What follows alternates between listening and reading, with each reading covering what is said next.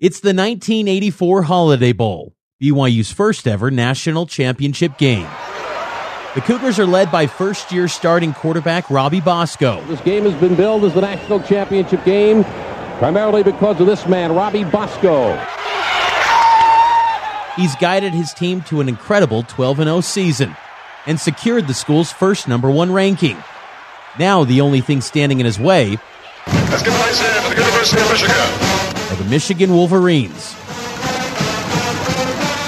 With 1:23 left on the game clock, BYU and Michigan are tied at 17.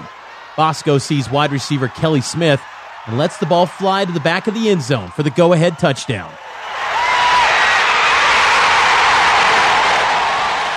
We'll get back to Bosco's story in a bit. Today, the BYU football team is known for its all-star quarterbacks, known for making legendary passes. But it hasn't always been that way. Before 1972, college football was dominated by teams that didn't pass the ball, but ran it. There was the wishbone at Oklahoma, the triple option at Nebraska, the 3 yards and a cloud of dust offense in the Big Ten. But in 1972, LaVell Edwards became head coach at BYU, and college football changed forever. Because in 1972, LaVell Edwards knew he couldn't win games on the ground. Doing the conventional wouldn't work for Edwards and BYU, so he looked for another path to victory. He looked to the air.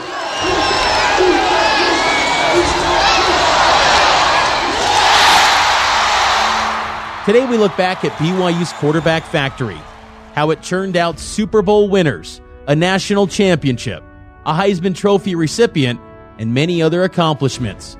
How LaVell Edwards' vision to pass the ball instead of run it made BYU the 8th winningest team in college football over the last 5 decades. To understand how BYU got where it is today, we have to go back to LaVell's first star quarterback, Gary Sheide.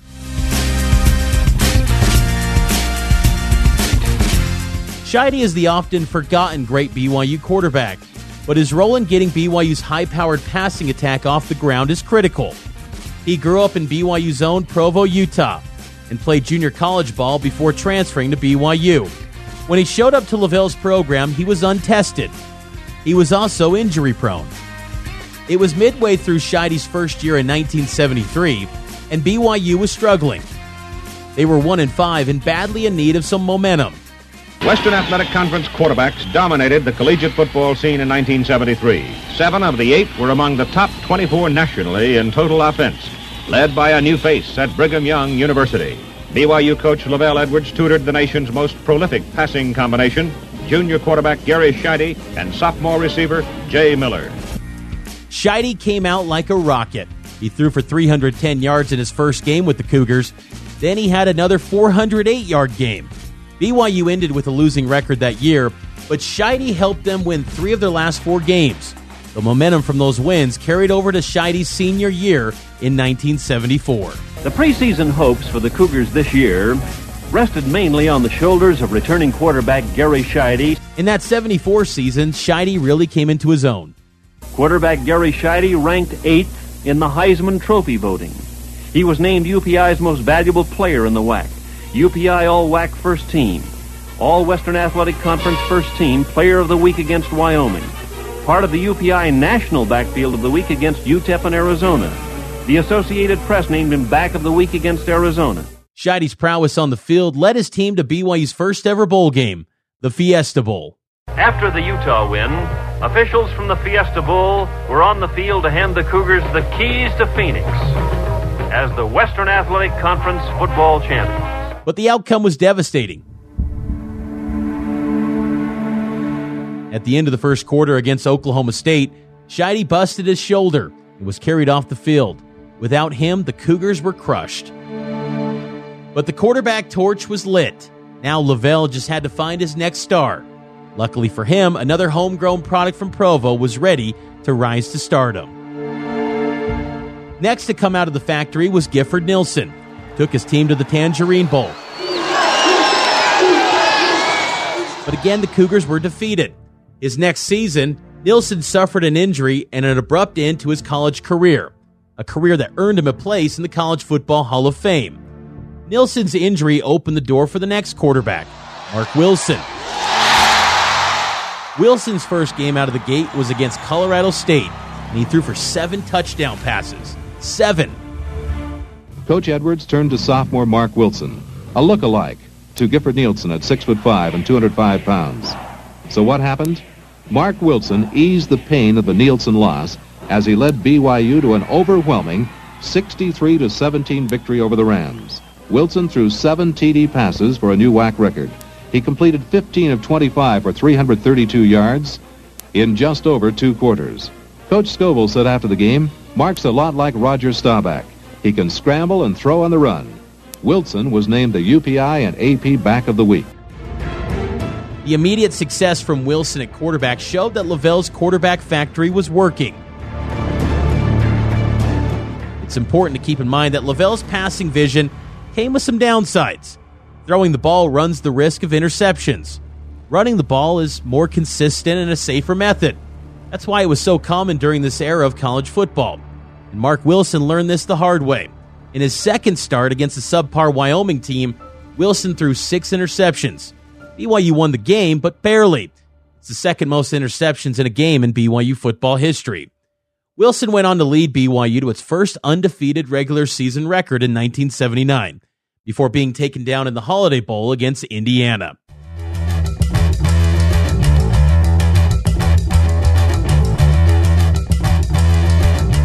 Then came Jim McMahon, the wild man himself. In the growing arsenal of great BYU quarterbacks, Jim McMahon was different. He was from New Jersey. He was smaller than his predecessors. He was Catholic. He disobeyed BYU's strict honor code. I was in Coach's office every Monday morning trying to figure out what I'd done over the weekend. And I said, well, we won. That's all I remember doing. When McMahon took his team to the 1980 Holiday Bowl, that game was different too. You will see Jim McMahon right here throwing the ball from the shotgun as well as the multiple tee. And what can we say about Jim McMahon, the greatest story in NCAA history? Down by 20 with 4 minutes to go, another BYU Bowl loss seemed imminent. A very happy group of Mustangs. They smell a victory. The first down pass was completed. BYU's offense reaches 4th down. Lavelle calls on the punt team to kick the ball. He's ready to surrender. But Jim McMahon, the wild man that he is, he's got other plans. We kick now, we got no shot. You know, at least give us a shot to do something. And I remember Lavelle and Doug Scoville looking at each other like they didn't know what the hell to do. And I said, okay, we'll take care of this. You know, it was 4th down and 2. You can't make 2 yards. You don't deserve to win. And I remember just calling, I said, on the line of scrimmage, you know, I'll call the play at the line of scrimmage. I gave myself a balanced formation. And for some reason, they're not covering Clay Brown, you know, the best tight end in the country. And he's got a linebacker over him, and that's it. And so I audible do a simple little, you know, an in by the wide receiver, a little out by Clay. We get the first down. We go down and scored. Then BYU scores again. Then BYU gets a block punt. Suddenly, the Cougars have a chance. At 4 seconds left on the clock, BYU is at the 41-yard line. McMahon lines up in shotgun. He drops back, and he airs it out. No time on the clock. It's up in the air. It is deep. It is what? He caught it. It's a touchdown. Touchdown on the last play. And Brigham Young has won it. A miracle catch. It's one of the greatest comebacks in college football history.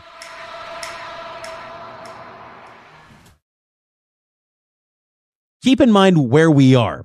This was a time when only 1 or 2 games were on national TV per week. BYU wasn't a prominent team in the national landscape. McMahon's record-setting performances and memorable comebacks were just what Lavelle's aerial passing attack needed to get into that national spotlight. Over the next few years, Lavelle's quarterback vision clicked into place.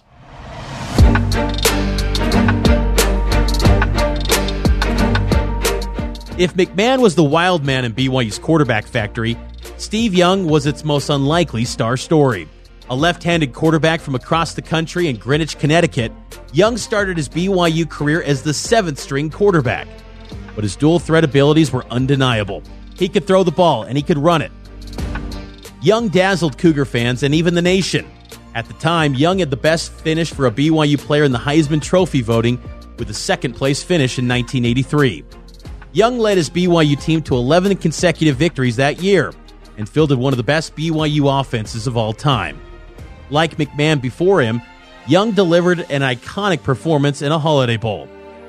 He caught, yeah, you heard that right, caught the game-winning touchdown pass to defeat Missouri in 1983. Running play, Stinnett to throw, throws it back to Young. Young catches the ball. They do score. They made it. BYU did it. What a play. They threw it to Stinnett. Stinnett threw it back to Young, and he broke down. And then it's 1984, and we're at our opening scene, the national championship game, BYU versus Michigan. It's a mere 12 years after LaVell Edwards inherited the mediocre no-name BYU program. His vision to throw the ball is paying off. It's the year that quarterback Robbie Bosco takes his team to the number 1 spot in the country. LaVell marveled at his quarterback's talents. The incredible thing about Robbie Bosco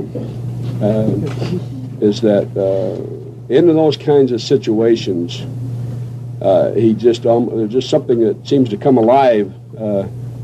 He doesn't throw a bad pass. He's right on target, and he's just done that all year long.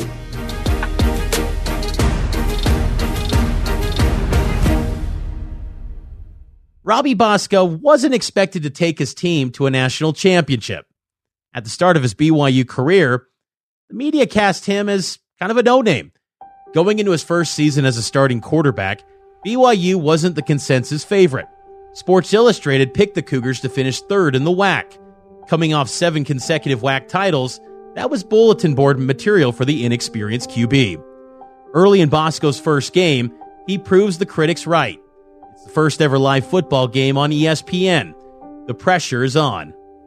Welcomes you aboard for college football live 1984, a doubleheader beginning here with Brigham Young in Pittsburgh, and there from our Goodyear blimp we can see the beautiful Pitt Stadium, 40,000, 73 degrees. Bosco flubs the first half. He's throwing interceptions. Lucky for him, BYU's defense is keeping the Cougars in the game. Then at halftime, LaVell sits Bosco down for a pep talk.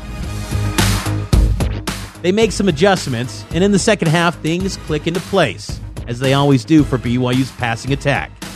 By the end of the game, he's learning to play under pressure. Bosco's found his groove. The win against Pittsburgh set the tone for the rest of the season. 12 games, 12 wins. Ladies and gentlemen, come on, let him again for Coach LaVell Edwards and then that national championship game.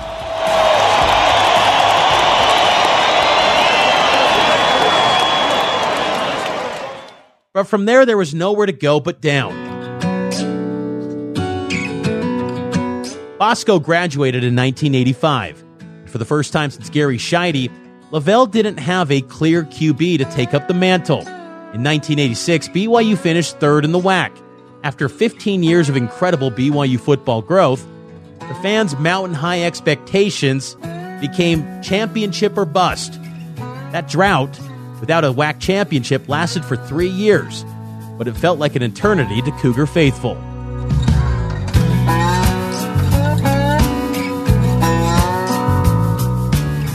And then the gunslinging Texan, the Pee Wee Herman doppelganger, and coach's son, Ty Detmer, took the reins.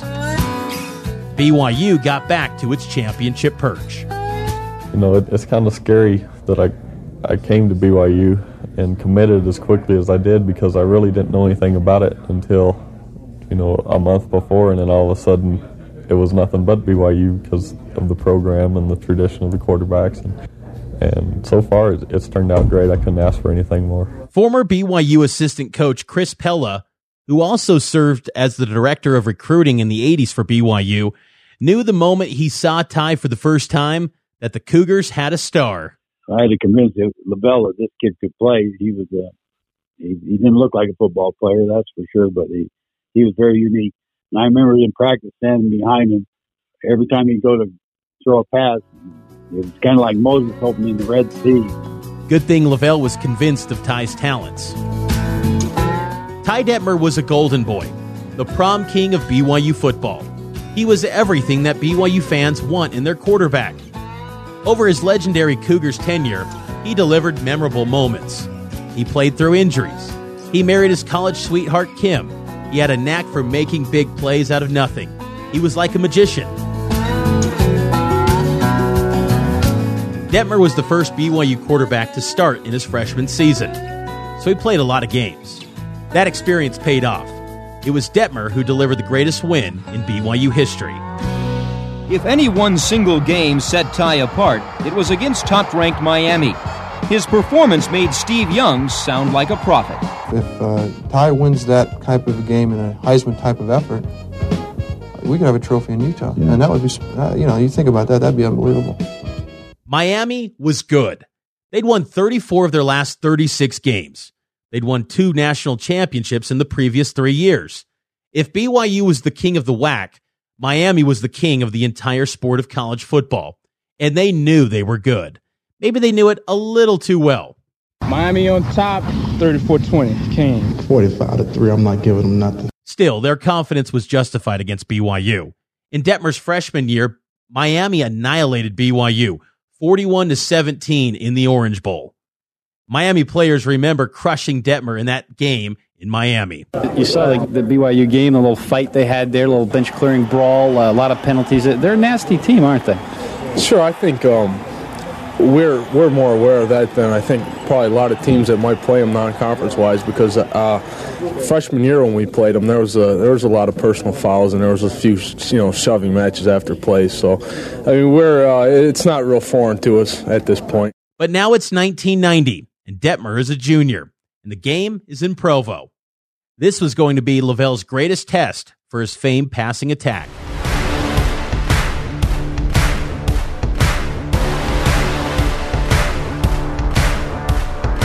At halftime, BYU is actually leading. David is toe-to-toe with Goliath, all because of Ty Detmer. But in the third quarter, BYU loses its edge. There's still a chance to come back. Detmer takes a snap. He steps back. 4 Miami defenders are coming at him.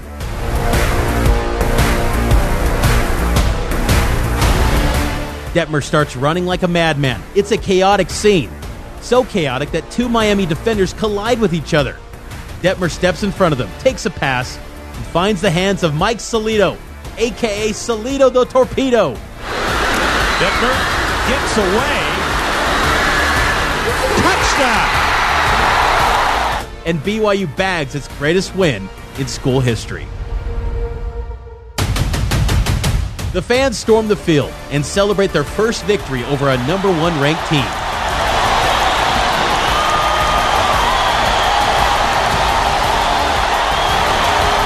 But that coach-pleasing golden boy Ty Detmer rushes back to the locker room and misses out on the fun. And I remember, the crowd rushing the field, and I was thinking, man, I got to get to the locker room. The team's going to be in there. I'm going to be the last one in.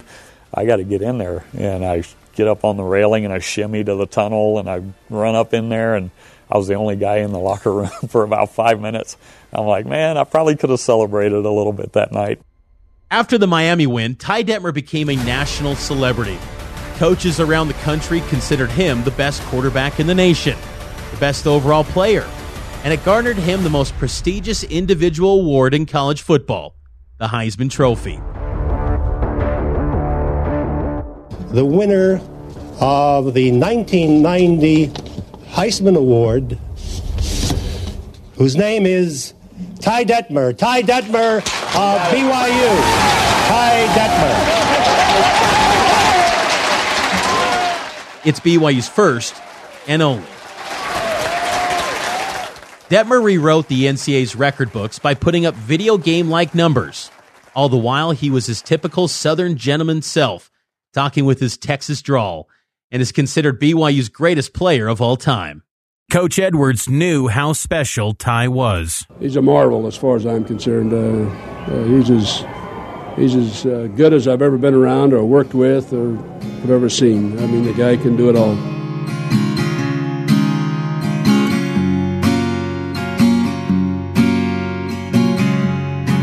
The last great quarterback under Lavelle was Steve Sarkisian. He led BYU to their first and only New Year's Day bowl game, a win over Kansas State in the Cotton Bowl in 1996.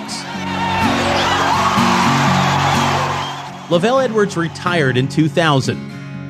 His vision to pass the football instead of run changed the game forever. BYU football hasn't been the same since, but Lavelle's legacy continues. In the 21st century, we've seen great quarterbacks like Brandon Doman. And Doman will run the option and cut it back and reach for the end zone. He got it. Touchdown, Brandon Doman. Brigham Young leads it. John Beck. John Beck is on the run. He throws behind him. It is caught for the touchdown. Caught for the touchdown. Caught for the touchdown. Johnny Harline got it for the score. Harline by himself in the end zone. The Cougars win it. Max Hall. It's everything you would ask for in a game like this to come out with a win. I'm so proud of my guys, man. This is surreal. This is awesome. Taysom Hill. Snap Taysom. Three-step drop. Settles. Now pressure comes. Taysom steps out of it. 30, 25. Yes for Taysom. 20, 50, 10. A hurdle. Oh, man. Touchdown. What a play. Taysom Hill in for 6. What a score. Zach Wilson. I feel like the statement that we made was that we're a big-time team. And now, Jaron Hall. And now being here as a quarterback in the town I grew up in with the people I know and love, and all the new people I've met since, it's a blessing. It's pretty surreal every time I take the field, especially here at Lavelle Edwards, seeing our fans. It's a dream come true every time.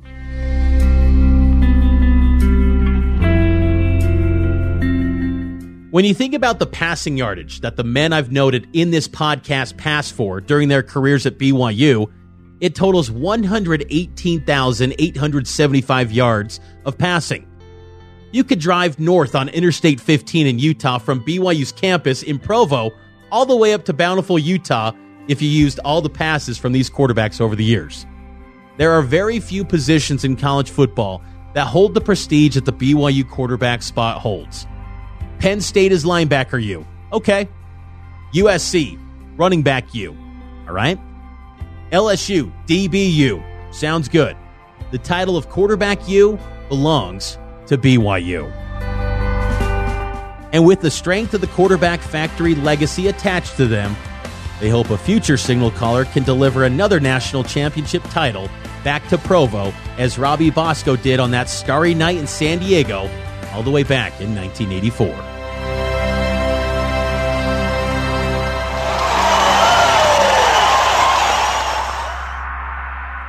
Coming up in the next episode of A Century of Cougar Football. I don't like these guys. In fact, I hate them. I hate everything about them. In the early 2000s, Lavelle's era came to a close. We'll look at the decade that saw BYU go through scandal, championships, and the beginning of a curse. A Century of Cougar Football is researched, hosted, and written by me, Mitch Harper. Rachel Miller Howard also helped with writing and is responsible for audio production and sound design. Mixing by Trent Sell and Rachel Miller Howard. Special thanks to Madison Hinkhouse and Nathan Dowdle. And executive producer Cheryl Worsley. A Century of Cougar Football is a KSL podcast.